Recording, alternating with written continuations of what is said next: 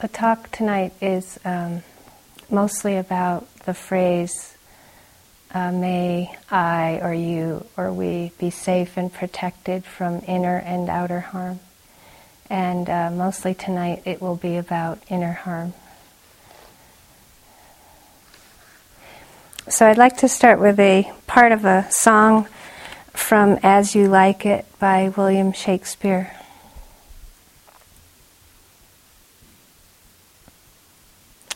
Blow, blow, thou winter wind, thou art not so unkind as man's ingratitude.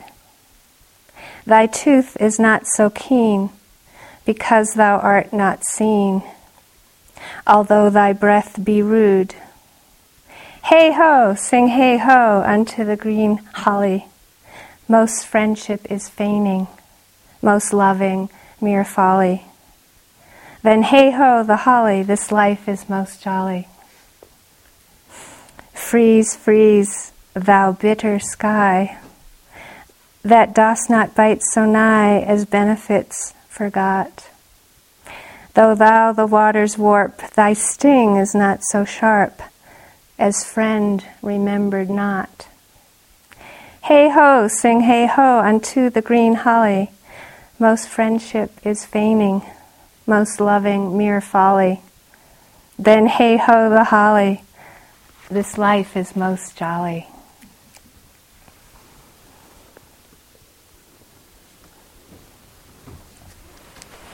Pretty intense, huh? Most friendship is feigning. And when you think about how much we're pretending, how much we're disconnecting from how we really are, how things really are, or how others really are, it's such a beautiful description of inner harm.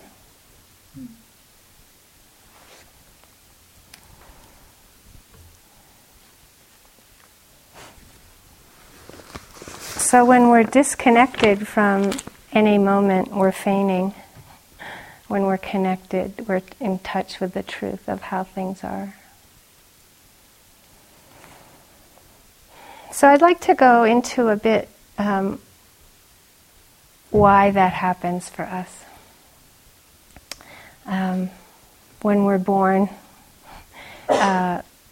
we all share that we're born into this world of the 6 sense doors: seeing, hearing, tasting, touching, smelling, thinking. And one of the translations for these doors, the eye door, is sensitivity. So the eye, sensitivity, the ear, sensitivity, the tongue, sensitivity, nose, sensitivity, body, sensitivity, mind or heart, sensitivity, the mind door, the heart door. And sometimes I think it's helpful to remember that when we're attempting to connect the attention with a sound in the present moment, that we're having to synchronize the attention with the speed of sound. And when we're seeing directly, not, when we're receiving, we can receive the light of the stars. It's not out there. It's like the light is touching the sensitivity of the eye, that we can actually see color and light and dark. It's like it's so incredibly sensitive. The ear, so incredibly sensitive to perceive the speed of sound. Physical sensations to perceive earth, air, water, fire. It's so fast. It's so immediate and so fast. And then there's the mind. And so if you just even spend 5 seconds trying to pay attention to thinking, it's said that it's going far faster than the speed of light, far faster than the speed of sound. And so you get how sensitive the mind must actually be. And then we wonder why it's hard to be here. It's like we really yearn to be here, and we wonder why we disconnect so much, and that's just the beginning. That's just starting to dip into, well, what's really happening? And then, second foundation of mindfulness, Vedana. Each moment of consciousness, each moment of hearing consciousness, each moment of smelling, each moment of seeing, etc., thinking, each moment that's changing moment to moment, this is the biggie. There's a pleasant, unpleasant, or neutral feeling tone, not emotional tone. It's a mental feeling. So with a sound, each moment of a sound, there's an unpleasant, pleasant, or neutral feeling tone arising and passing in one moment. And so if you just grasp what 10 seconds is like for us. It's changing that quickly, pleasant, unpleasant, neutral. And somehow we believe we can control this. That's what's so amazing. We believe we can control it because we don't investigate it. We don't understand. So sometimes the Buddha describes this kind of practice that we're doing, the Brahmavihara, the mindfulness. It's like the suffering that ends suffering, because we start to be able to understand how and why we suffer, how and why we disconnect. There's a great song by Bob Dylan where he said, there must be some kind of way out of here, said the joker to the thief. There's too much confusion. And the best line, I can't get no relief, right? It's like, it's so confusing. And we want a way out. And the Buddha taught that the way out was through,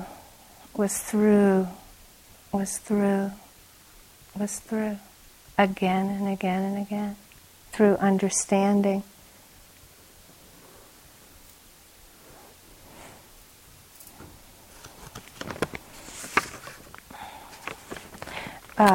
So back to that first classical phrase, may I be safe and protected from inner and outer harm.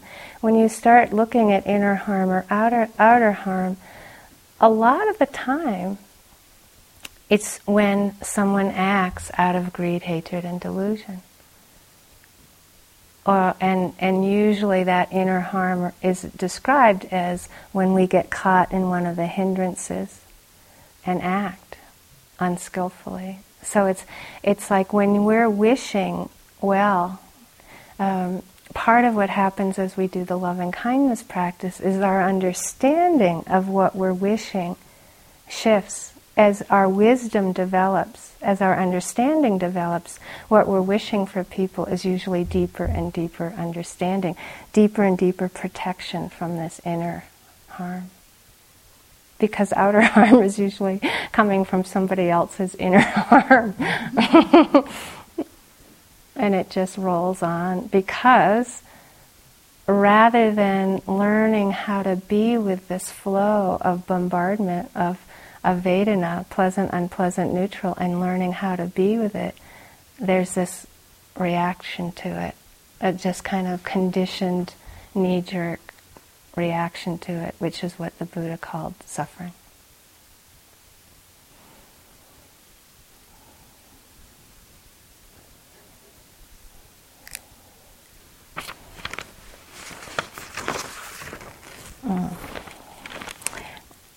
So when we describe the near and far enemies of loving kindness, the near enemy meaning an experience that seems so much like love, and it will feel like love, but it'll have that sticky quality to it. So it's not unconditioned. Nothing wrong with conditional love. It's just that it has that sticky quality to it. And if you see why it's sticky, we're usually not attached to the unpleasant moments with people. When we're sort of swooning or romantic or, again, the nostalgia, it's often around the pleasant. And so what we're actually technically caught in is we've made an object of somebody. It's like we're caught in the object of the pleasantness. So we're projecting the pleasant out there, but actually the pleasant feeling is happening in here. It's not even out there. Just like seeing is happening here, it's not out there. Hearing's happening here. It's like there's no separation. So part of the suffering is that we're being fooled that the whole play of life is happening outside rather than it's actually happening at the sense doors.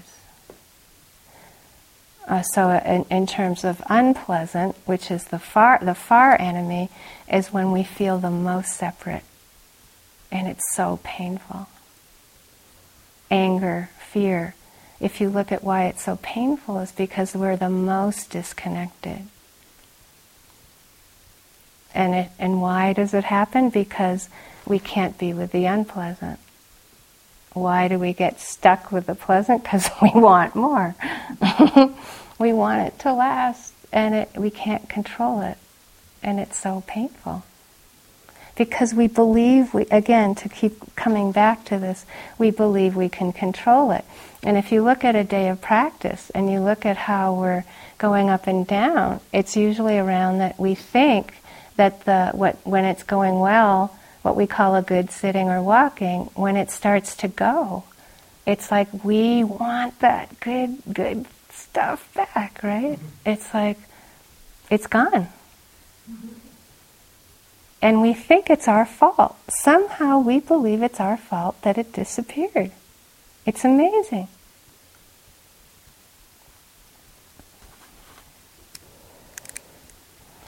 So that believing we can control is the hidden object again and again. If you look at whenever we're suffering, it's usually around this place of feigning. It's the feigning, that it's the pretense, it's the lack of honesty, where we actually believe that what's happening isn't happening. It's either hilarious or it's tragic, right? It has that element.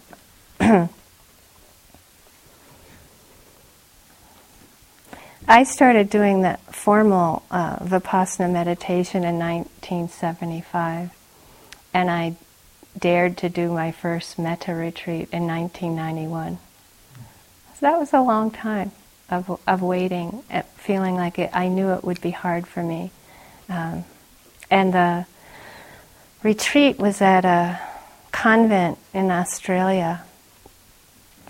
And I was in a room that was above where these nuns and priests lived. And I sat in my room. And I would say by about it was a 2-month retreat, about the 7th day, this priest got a new dog, a puppy, named Fritz. And I still, when I hear that name Fritz, it's like I'm being electrocuted still. Like, Fritz. And Fritz was just disobedient to the max, and barked a lot. But it really wasn't usually the barking that sent me over the edge. It was, Fritz! Fritz! Fritz! Fritz! And I was like, may I be happy, man. I hate Fritz! It was just like, and when it was 2 months of Fritz. I'm telling you, it was a seriously challenging retreat. And it was one of those dock ones, the little things, Even when I see one now, I'm like, Fritz! And then, it's like, okay, let's see if I can get over that one. It was so intense, the unpleasantness and the aversion, and just that, like, trying to hold on to some semblance of concentration, and I'd just be getting to a place of connection and some interest and kind of feeling good, and it would be like, Fritz! And sometimes it would be fine. As the retreat went on, I'd be able to wish Fritz well, the priest well, myself well. I was just re-rolling. And I couldn't make it last.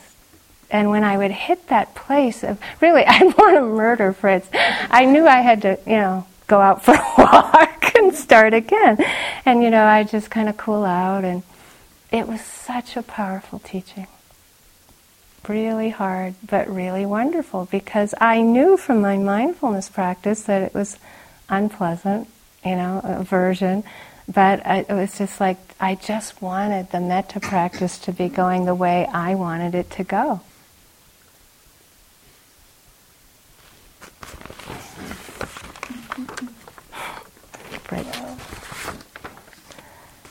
So I want to just describe, usually the way this pattern unfolds is that when there's something unpleasant, we don't notice it, then there's usually dislike. If we're not mindful, there'll be dislike. And often we're resistant to that place where we shift from kind of rolling along and everything's going fine. And it's like we don't want to make the dislike the object of the mindfulness. We get caught in the object of the dislike. And this is when we start losing it. We start disconnecting. And sometimes it's like when it's a physical pain, we'll be trying to go back to maybe the tightness or the burning that's happening, and we're missing that what's predominant at that point is the mental state of dislike. We're still trying to go back to the physical sensation, but that's not what's happening anymore. That was 5 seconds ago. And then if we're not aware of that, and we're kind of it's again not to blame ourselves, we don't have the practice of shifting to the mental state of dislike. And then if we're not with that, then it usually will go to aversion or fear, which is like it's either we're collapsing away or we're pushing away from. It's only, all we're doing is, we're missing, if we just said ouch, ow. If we could just say ouch, it would just cut it. But it's so hard for us to do it. We resist that this is building. And then if we can't be with that building aversion or fear, it goes to rage or terror. And then if we can't be with that, that's the roots of war. The roots of war are inside of us. And it's part of the suffering that ends suffering, is to be able to go through that process and understand that it goes back to that unpleasant feeling tone that we missed. We disconnected. And then with the pleasant, it's the same thing. It's like, it's just as hard for us to be with pleasant and not lose the plot. It's like being able to notice pleasant and then liking. Just watch a hummingbird, or just practice it with something like, if you like the chocolate cupcakes, or whatever it is. You start playing with this pleasant, and then noticing it shifts to the mental state of liking, enjoyment. Yeah, and are we able to be with the enjoyment, and then the desire, the clinging, the craving, addiction. It's like it's in all of us. And then there's the neutral, which is very interesting. Mostly we don't even have a chance as much to be with the neutral, but there's plenty of neutral. And then there's the boredom and the indifference. That the not caring. And then the indecisiveness. And then the delusion, the passivity, the denial, and the naivete. Interesting. So in a Brahma Vihara course, we don't go so into this stuff as we would normally in just a pure mindfulness course, but it's very important because, again, as you do the Brahma Viharas, you're going to hit the barriers, and it takes wisdom to keep going. It takes any time you're not able to keep the metta going, or the compassion, empathetic joy, equanimity. Usually, there's some kind of whiff that we've missed, at least the liking and the disliking, and that we've got caught up in the object of the liking. We've gotten caught up in the object of the disliking.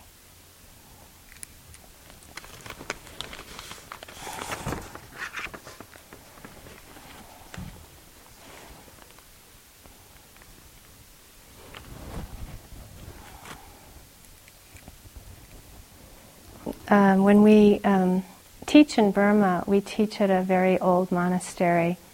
And there's a cook that, when we first met him, for me, I think it was 16 years ago or something, he really felt like it was part of his karma this lifetime to take care of Westerners that came to Burma to practice. And we were so, and we continue to be so grateful to him that I often try to remember a gift for him. And the year that this happened, that I'm going to describe, I didn't have time to get him a gift, so I thought it would be fun to look in Rangoon for a chef's hat. It was just an idea. But in Rangoon, especially at that time, looking for a chef's hat in Rangoon was seriously probably kind of crazy to look. But there was this Japanese restaurant that we went to, and we inquired. And, there was a long wait. It was a very long wait, actually. And this Japanese man came out with this chef's hat. This was the best part. So he finds it, he's offering it, and he said, "Oh, I'm so sorry. I'm so sorry for everything, every day." And it's one of my favorite lines. It's like a preemptive strike, right?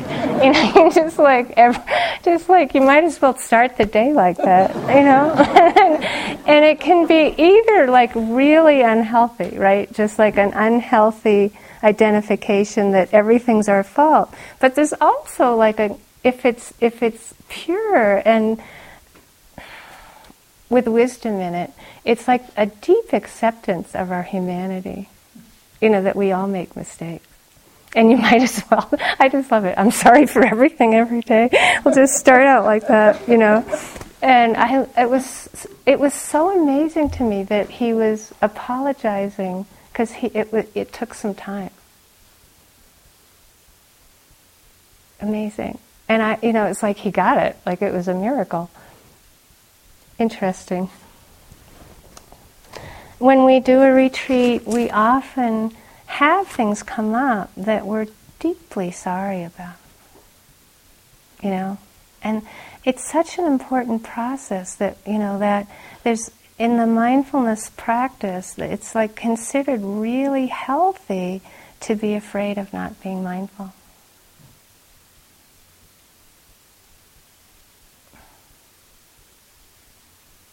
Really healthy. Because we know we can cause harm when we're caught in the object of aversion, when we're caught in the object of desire. You know what it's like to be the object of aversion. To be an object of lust, to be an object of anything, it feels horrible.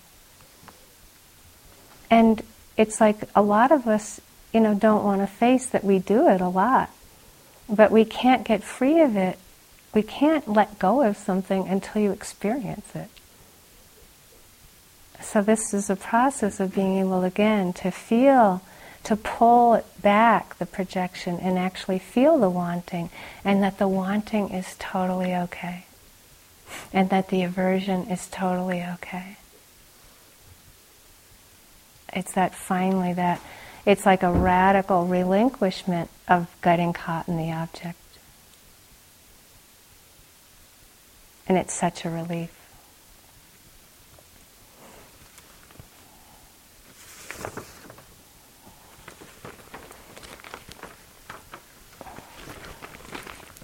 Sometimes I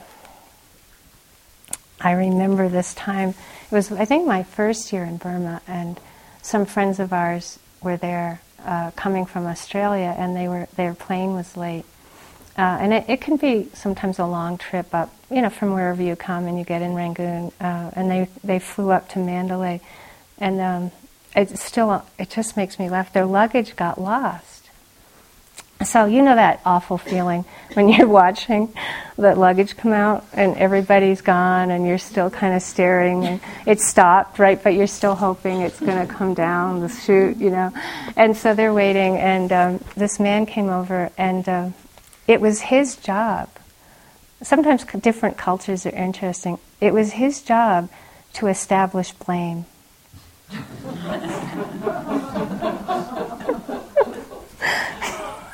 Again, I love this stuff. It's like, can you imagine having that job? I'd love it. You know, just walking around trying to figure out who to blame.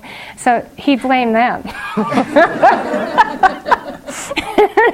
And they were like, they couldn't believe it. They were like, but our luggage is lost, and first he blamed them. And then this friend of ours was there that told me the story, and he was like, then he blamed them. And finally they had to go all the way to where it went. Like, they, you know, in Burma they didn't send it back to Mandalay. They had to take this god-awful train to this place to get their luggage. It was so great, you know, expectation. And then when we look at when we're caught in aversion, what do? We're establishing blame. And it's like we just get righter and righter and righter, but we're avoiding feeling the pain of the aversion. And that's where we, you know, like finding right action, like whether we respond to action or not, the idea of being willing to feel, take responsibility for the unpleasantness oneself, so you don't dump the unpleasantness on somebody else, and then decide, can the action come out of love? Can it come out of kindness? Can it come out of wisdom instead of coming out of anger? This is the great pause that this practice gives us. And that usually you'll distinguish when people start kind of transforming from doing these practices, people will notice that you're pausing more, that knee-jerk reaction isn't happening as much. And that's the beginning of this shift from being like imprisoned by the pleasure-pain syndrome, being totally imprisoned by it and not knowing it.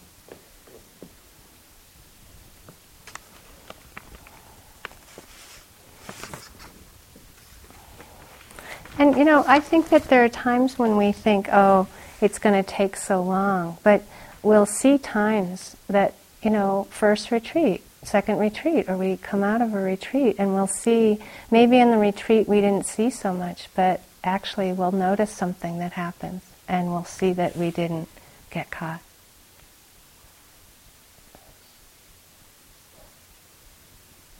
One of my favorite examples of that is a young man at a young adult retreat that happened a couple of years ago now in Hawaii. And he didn't have such a good tent, and we had an incredible rainstorm that night. And as I was walking toward the tent that we were sitting under, and everyone was walking toward it or sitting already, and he was staring at this puddle with all his stuff in the puddle. And he actually didn't want to come to this retreat. His grandmother sent him. He was 13. And he was sent to make sure his older sister didn't run away from the retreat. Really, I mean, he hung in there. Every day I just looked at him, I'm like, this guy is awesome. He hasn't cracked, you know. So here's all his stuff wet. It's like puddle. Everyone's gone, and I'm walking by, and I said, oh, you know, you got to come to the sitting? And you know, he didn't give any indication that he was listening to anything we were saying. I mean, you know, he was pretty shut down. He was just sitting there, and he looked at me and he said, I'm a little bit frustrated, but, you know, I think I'm being mindful of it, and I'm frustrated, but yeah, I'll come to the sitting. It was incredible, really. The odds against that happening. You know, really, if you had seen, like, the odds that kid, like, was struggling with, and he understood that he didn't have to be caught in it. He was struggling with it, but it's so inspiring. You know, that freedom. This is about freedom. It's about really having choice. And we don't know what we're up against. we don't know we're up against the stream of pleasant, unpleasant, neutral that's moving so fast.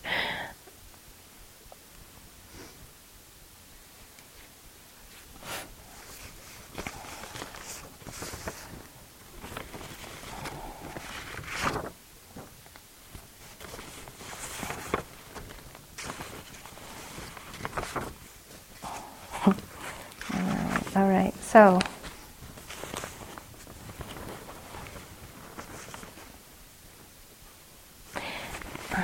some of the places that I think we tend to see quite clearly on retreat is where we genuinely are making effort, and we don't see how that effort has shifted to striving. And again, these are all they're like hidden objects, and so this this effort starts to be entangled with aversion or attachment. And so this belief that we can control our practice, and then when it's not good enough, and we don't notice the moments where we're actually believing that it should be better and that it's our fault. And when we go through these patterns, it's like then we start spiraling into the hindrance of doubt, and we don't see it. So like we start doubting ourselves, and then we go into a self-hatred attack. We get really afraid, and then we dive into meaninglessness, hopelessness, and despair. And that pattern is vicious. And it starts kind of innocently. Things are usually going pretty well, and then it shifts, and it's not going so well. And we miss that we feel like it should be better. And this is a place in practice that we can actually start noticing. What I used to do is I used to start imagining an ambulance coming. Because if I didn't see that I was about to just do myself in and whip myself for it not going well and it being my fault, self-hatred, despair. And over time, I used to kind of take refuge in the despair because I knew I couldn't bottom out anymore. I'd watch that cycle and I knew that eventually it would be impermanent. But it took a long time for me to these are very actually small moments that aren't that unpleasant, but it's because we ignore them that we don't catch it in time.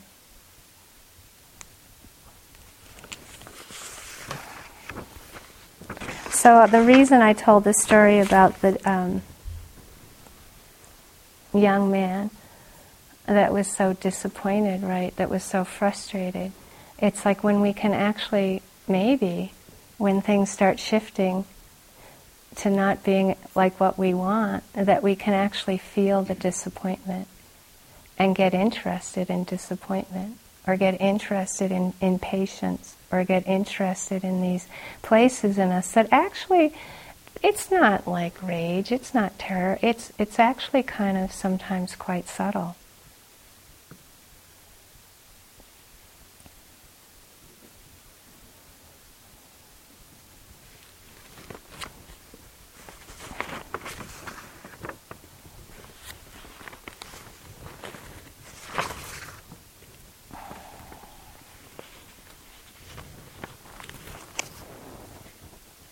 When I did my first retreat with Sayadaw U Pandita, it was a 3-month retreat in 1984.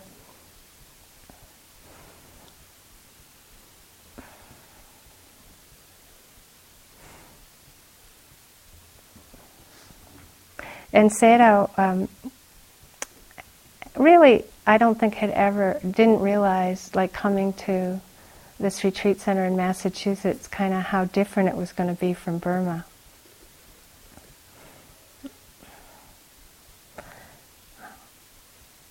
So there was some meeting that had to have happened while we were sitting, and I could tell by the way he came in to give the talk that probably the women on the staff had really just like, told him things that probably made his ears burn. I mean, just wasn't used to, it was such a probably huge cultural change for him, and so I think one suggestion, you don't tell the Sayadaws how to give a Dharma talk in Burma, right? It's just not heard of, right? So I think some of the women probably told him that it would be nice if he told a personal story. And it was about 3 weeks into the retreat, and I could really feel that it was so sweet. Like he just I could tell you doing something different, and then so and the translator, you could tell, was all nervous. It was different. And by the way, he was doing a series on doubt, like night after night after night, and he'd come in and he'd say, because the yogis aren't making any progress, Sayadaw still has to talk about doubt. And it's a different culture, right? So from that culture, that's inspiring. But for most people, we were all like, whoa, 3 weeks, still got to talk to us about doubt, right? So it was so interesting. So he builds up to this personal story, and he was, I think, was it 7 years old? I think he was put in the monastery. And he was put in a room with a really old monk. And the monk would snore all night, really loud, snore night after night after night. And so he's telling us this story about being in this room, a 7-year-old with this old man. And he said, and Sayadaw had a moment of doubt.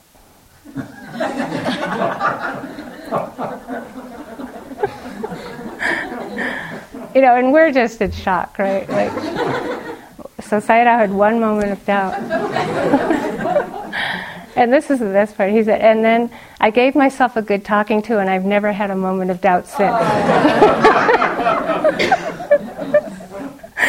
And I just loved it. It was like such a pep talk that, mostly backfired for people. And the best part of this is that I told this story a couple months ago, and this yogi that had practiced a long time, really long time, was out doing walking meditation, and he'd been struggling with the thought pattern for years, just this thought pattern that it would feel like it would defeat him and defeat him and defeat him, and he decided to try it. He gave himself a good talking to. I'm not kidding. He came into this interview and it stopped. It's just it was such relief. It's he was so grateful I told that story. And it's really important to watch this place in us where this is the balance between just actually being firm and just saying, no, I am not going to get caught in this, and just shift to concentration. If you're with one moment of the rising movement of our breath, there is no mental torment possible. If you're with some sound, some sight, there is actually no mental torment possible. It's part of the practice, and it's a huge relief when we get that. But there's also hidden objects where we have an obsessive thought pattern, and yes, if we're planning 10 million times in a half an hour, yes, there's usually a hidden object. But we're not meant to dig it out, actually. That's what makes Vipassana or Metta practice safe, where you just sort of make space and you get to know yourself. For me, a lot of planning usually means fear. And then I make space, I come back to my body, just make space to see, is there any fear? A lot of times I don't notice anything, but I pull back from the planning and start again. And this is the kind of art of meditation where sometimes it's good to be firm and say, not now, and really have that ability to stop it.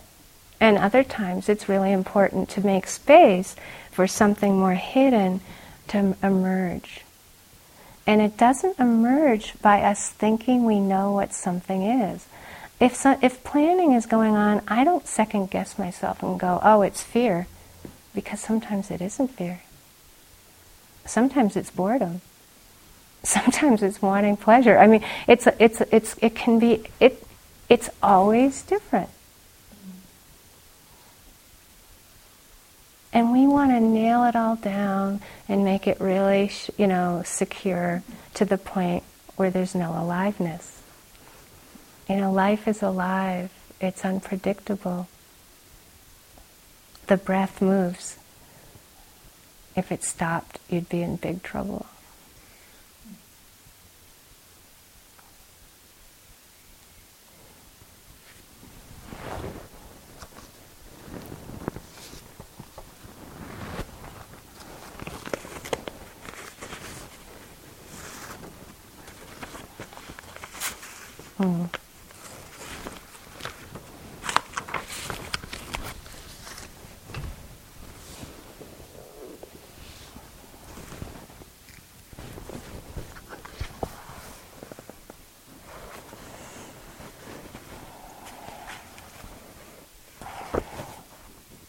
This pace that our practice goes can be very interesting.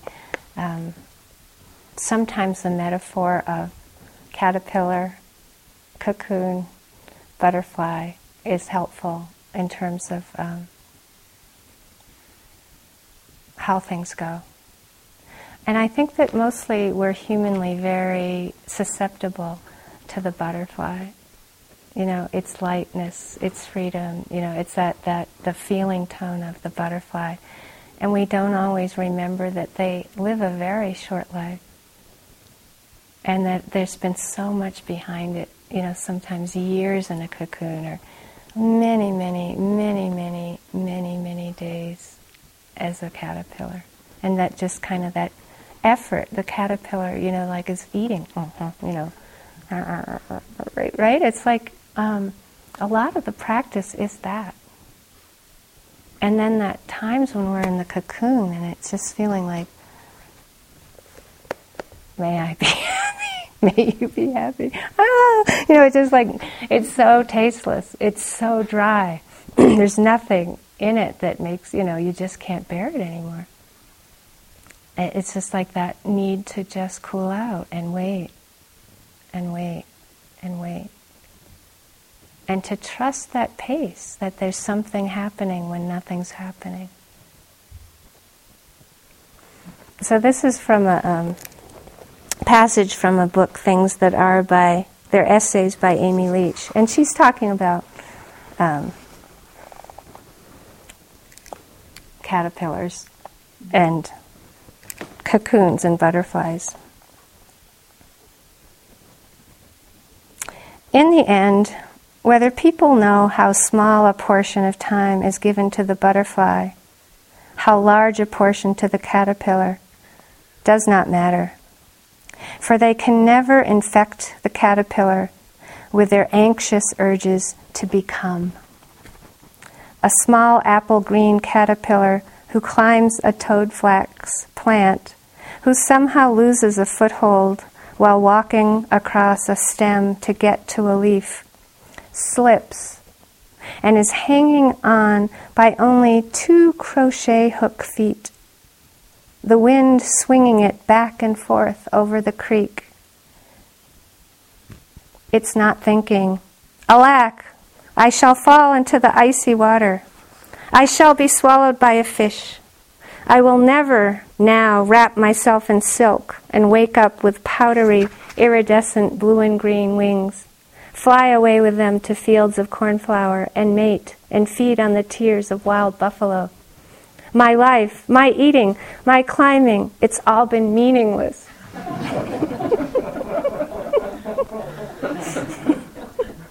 Rather, it thinks, I'm swinging, I'm swinging, I'm swinging.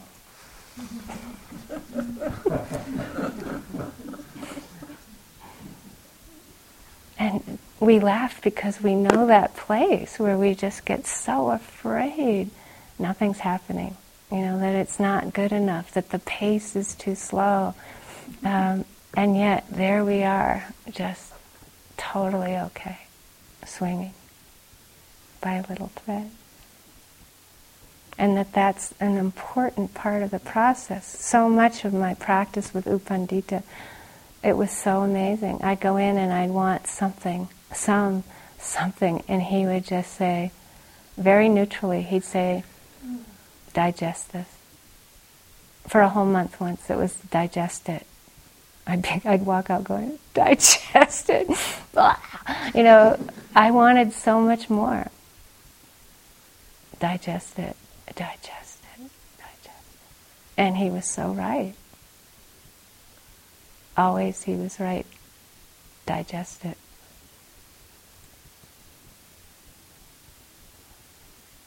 You can't spend too much time just practicing getting into the feeling essence of a benefactor or yourself. You know, it's like making that connection and then waiting and just seeing if there's some connection that rises. Sometimes when I do that style of practice where I call up the loving kindness, sometimes it doesn't appear till 5 minutes before the sitting ends. And I've completely forgotten that I even made that intention. And then, oh, there it is. And I can trace it back to that intention, and it'll come very strongly. But it's like it didn't come at the pace or the time scale that I thought it should.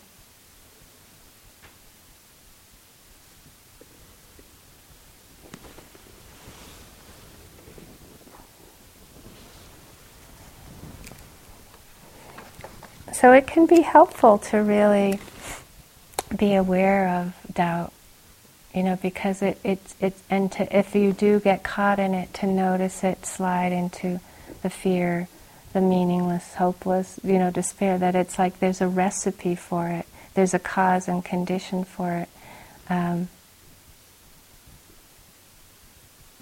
remember Tomo. Tomo is that just the sense that we can relate to joy the same as we can to doubt. We can relate to being with the sound of a bird the same as we can the appearance of dislike. It's just all a matter of practice.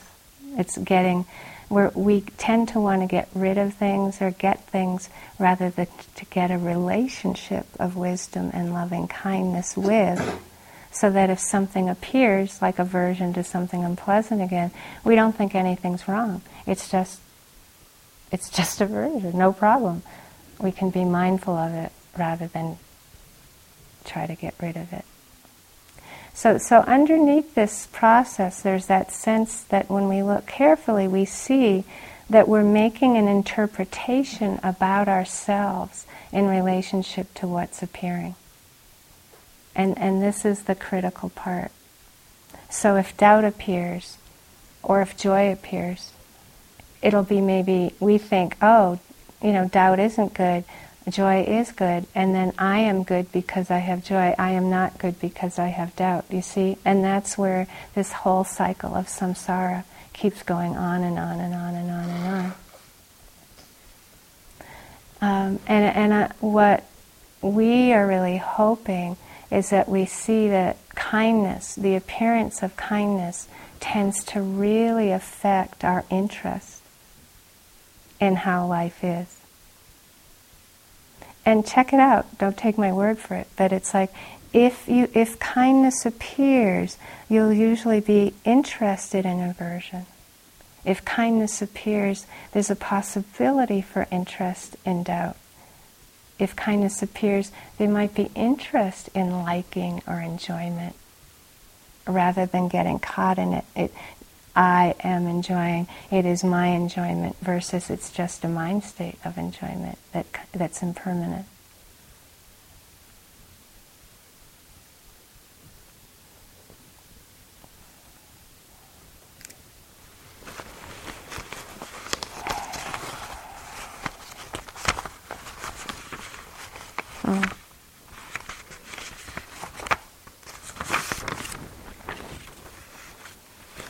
So back to the 6 sensitivities.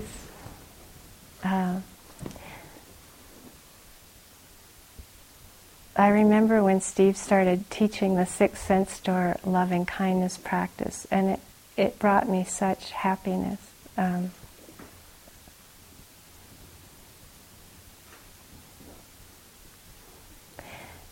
we will, as the retreat goes on, we will start to have you be aware of the physical sensations in the eye as they're happening, and then to infuse that area with metta. And then to go to the ear and to be aware of hearing, and then to infuse that area. Hearing meaning sound, vibration happening moment by moment, and then infusing that with metta.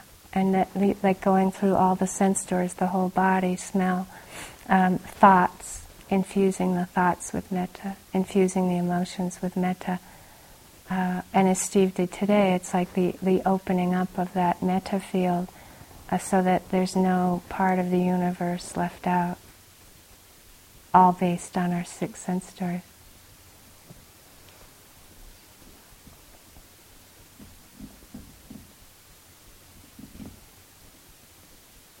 And that's the basis for the liberation of that comes through affectionate awareness.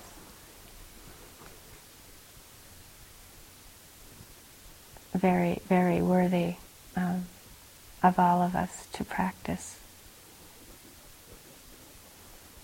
because it's such a gift to the world. Let's sit for a minute.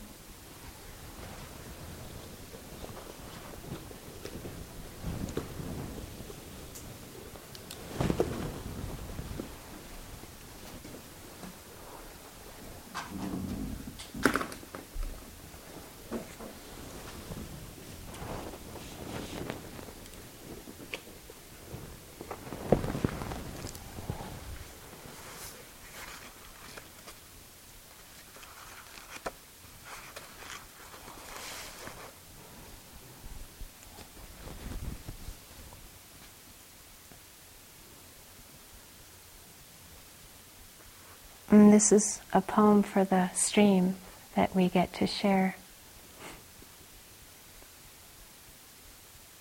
This retreat with, by Chu Chuang. There is a brook in the mountains. Nobody I ask knows its name. It shines on the earth like a piece of the sky. It falls away in waterfalls with a sound like rain. It twists between rocks and makes deep pools. It divides into islands. It flows through calm reaches. It goes its way with no one to mind it. The years go by. Its clear depths never change.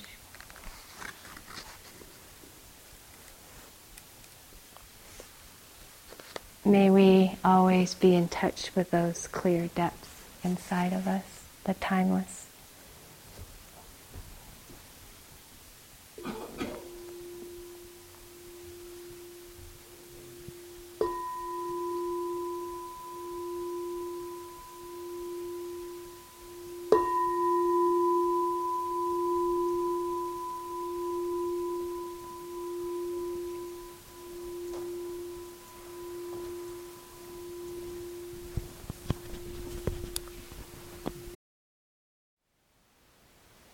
Thank you for listening.